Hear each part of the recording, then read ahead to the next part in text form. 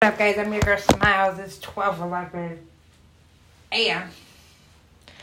I just want to say happy Thursday, happy Throwback Thursday. Let's talk about life today. Life was good. I had an emotional breakdown maybe an hour ago. I felt alone, but I wasn't telling anybody. The only person I went to was Nick.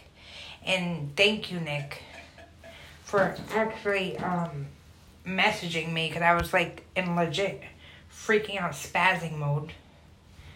And like, I appreciate you being my friend. I'm excited for the next round of podcasting with you. I'm excited to do a podcast with Rico too. Like, I'm thrilled to have you two as my friends. Like, Rico, I love you, bestie. You're my best friend. But Nick, you're one of my cool friends that like would podcast with me. But yeah, so let's talk about that. We're probably going to set up another date. We're probably going to do another show. Hopefully it's going to be better. Hopefully there won't be no echo. Laugh out loud. We're gonna do a really good time. And I'm proud. And I'm going to say this for the last time these days. I am proud to be Jalen's mommy. I'm proud to be her mommy. And what makes me proud of her is that even though she gives me hard times, it's because she grew up with no daddy. And I'm both. And I'm proud to be her mommy, her best friend, her everything.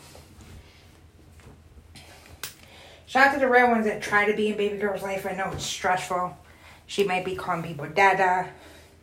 But that's the way baby girl is going to get used to you. She's not shy on camera to some people. And it brings me up the topic is why is she shy? Because what she's seen me go through. And that's all I'm going to say. Listen, I'm going to put it like this. If you guys are ever in an abusive relationship, get out of it. If you guys are ever in a domestic, get out of it.